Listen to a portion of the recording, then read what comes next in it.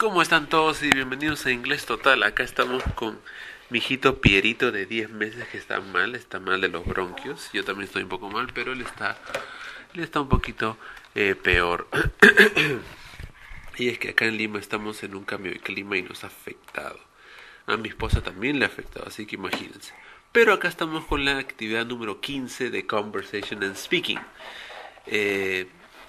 Es una categoría muy importante, ya que sé que muchos alumnos están esperando solamente la clase de gramática, pero no se dan cuenta que gramática no lo es todo. Yo tengo muchos alumnos que son muy buenos en gramática, pero cuando conversan, la verdad que no saben cómo conversar. ¿Y saben por qué? Porque no saben frases y no saben qué decir en diferentes situaciones. Así que es muy importante, repito, muy importante que presten atención a esta categoría Conversation and Speaking. Esta es la actividad 15 y vamos a aprender cómo cerrar una conversación en inglés. Todas las clases de Inglés Total, las lecciones y actividades, artículos, videos están en inglestotal.com y son completamente gratuitas. Así que vamos a comenzar con esta clase y espero que mi bebito me deje hacer esta actividad. Siempre que tengan a disposición una lección con audio como esta, va a ser acompañado con una lección escrita. Así que sigan esta lección con la parte escrita, que siempre van a encontrarla en inglestotal.com. Es la lección 15 de la sección Conversation and Speaking, ¿ok? Como vemos en la sección escrita, hay dos partes. Hay pre-closing y closing, que es pre-closing es antes de cerrar la conversación. Y por supuesto, closing es cerrando la conversación. Ay, mi hijito me acaba de meter el dedo a mi ojo. Ay, ya. Entonces, lo único que vamos a hacer es leer las diferentes frases que podemos utilizar para cerrar conversación o cerrar una conversación. Vayamos a la parte donde dice pre-closing. Primera frase es: It's been nice talking to you. Ha sido agradable platicar o conversar contigo. Ahora, ¿cómo practicamos estas frases? Una, no hagan o no lean o no lo aprendan palabra por palabra. Hay muchos alumnos que aprenden así, escuchen, incorrectamente. It's been nice talking to you. Si lo leen así varias veces, el cerebro no va a analizar la frase de una manera fluida. Ustedes tienen que repetirla fluidamente. No importa si es lento, tampoco tiene que ser demasiado lento. Y no importa si es rápido, tampoco tiene que ser demasiado rápido. Por ejemplo, ustedes pueden hacer así: It's been nice talking to you. O si no, It's been nice talking to you. Lo pueden decir un poco lento o rápido, no importa, pero lo importante es que sea fluido. ¿Ok? Así que una vez más, repitan: It's been nice talking to you. Segunda frase: I'm sorry, but I have to go now. Lo lamento, pero tengo que irme ya. ¿Ok? Noten cómo no pronuncio esta frase de una manera lineal, como un robot. I'm sorry, but I have to go now. Sino es con entonación. ¿Ok? Es muy importante esto. ¿Por qué? Porque ustedes, cuando practiquen frases, tienen que meterse a la situación. No es una cuestión de, bueno, el profesor me está dando frases, entonces simplemente voy a repetirlas. No, el cerebro no va a almacenarlo correctamente. Usted tiene que creérsela, usted tiene que crear la situación en sus mentes y producir estas frases. Así, de esta manera, van a poder almacenar mejor estas frases. ¿Ok? Una vez más: I'm sorry, but I have to go now. Siguientes dos frases: Thanks for your information. Thanks for your time. Thanks for the information. Thanks for your time. Gracias por la información, gracias por su tiempo. De repente alguien vino, les ayudó para hacer algún trámite, algún papeleo. Es una buena frase.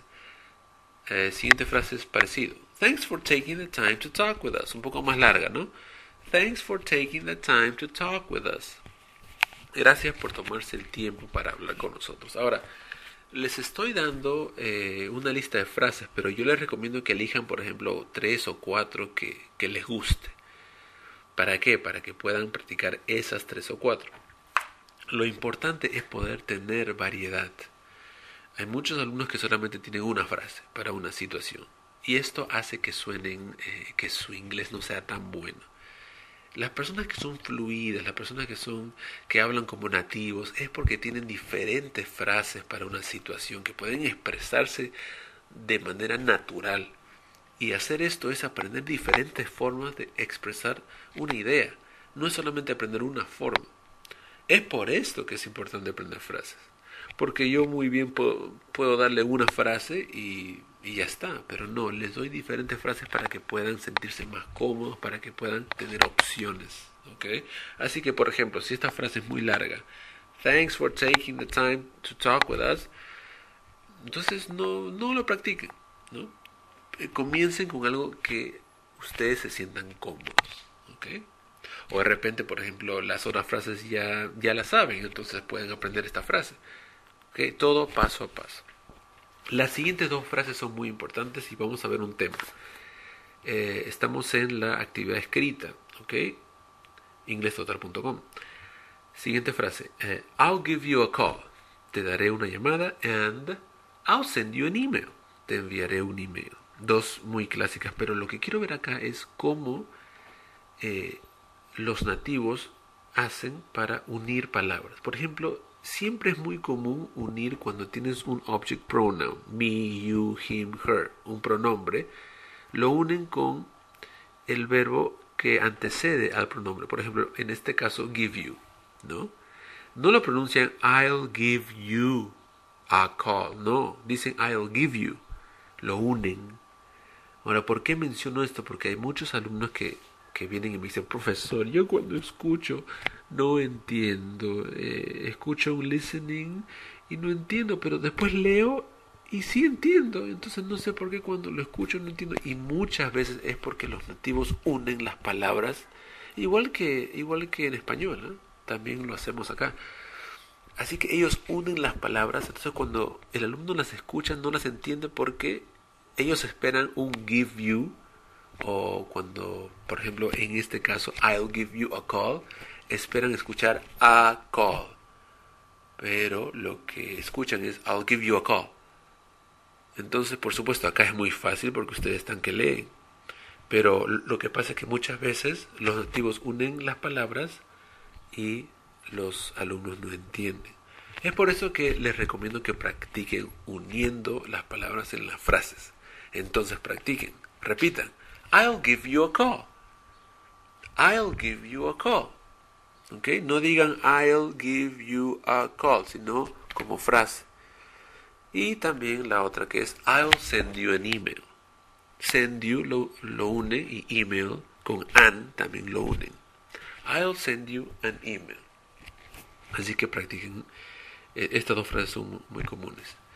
Y las últimas tres frases son de preguntas. How do I get in touch with you? How can I reach you? How can I contact you? Una vez más. How can I get in touch with you? How can I reach you? How can I contact you? Que quiere decir cómo me mantengo en contacto contigo, ¿no? Que es una pregunta, de repente, una buena forma antes de que termines la conversación. Estas fueron las frases del pre-closing. Vayamos a las frases de closing. Primera frase de ya cerrar la conversación, que es el closing. Hi, Carlos. Oh, Sorry for interrupting you. What are you doing? I'm making my class, activity number 15, conversation speaking. I see. They had your students, okay? Well, I'm sorry, but I have to go now. I need to prepare my baby's food. Bye. Take care. Bye. That was my wife Marisú. After a long time, she hasn't spoken to in any of our classes. Okay, esa era mi esposa Marisú. Va a ser la comida del bebé. Ok, continuemos entonces con cerrando la conversación, las frases.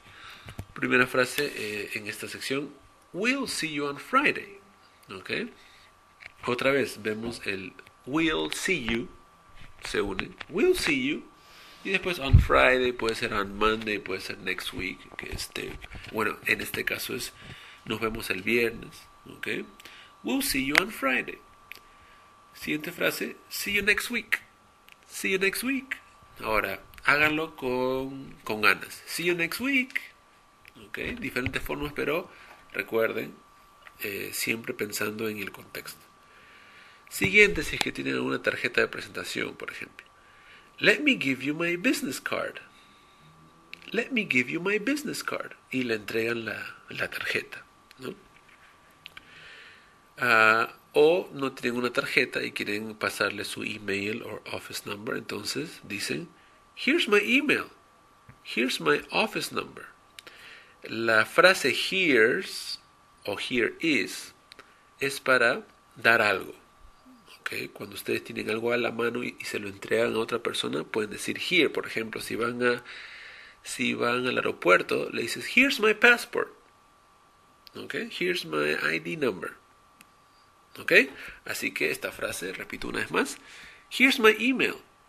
Here's my office number. Siguiente frase, también muy común, muy buena. Let's keep in touch. Let's keep in touch. Ahora, let's keep in touch es mantengámonos en contacto. En este caso, la frase completa que he puesto en la lección es let's keep in touch by email. ¿Okay? Si simplemente quieren obviar el by email, también funciona excelente. Let's keep in touch. Y también es muy común simplemente decir keep in touch. ¿Ok? We'll be in touch es otra forma, es una variante. We'll be in touch. Repetí. We'll be in touch. ¿Ok?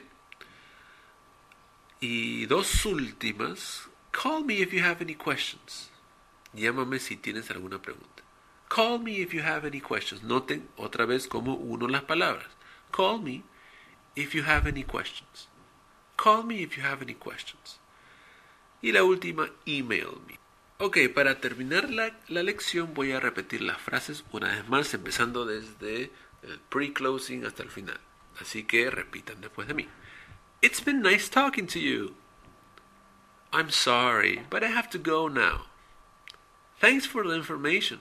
Thanks for your time. Thanks for taking the time to talk with us. I'll give you a call. I'll send you an email. How do I get in touch with you? How can I reach you? How can I contact you? We'll see you on Friday. See you next week. Let me give you my business card. Here's my email. Here's my office number. Let's keep in touch by email. We'll be in touch. Call me if you have any questions. Email me. Ok, así que hemos visto puntos importantes. Hemos aprendido que las frases se aprenden en contexto, se aprenden como un conjunto, no palabra por palabra. Se practican para que tengamos diferentes formas de expresar una idea. También hemos visto que los nativos unen las palabras, así que es muy importante practicar eso. ¿Para qué? Para entender y para sonar mejor, para pronunciar mejor. ¿Ok?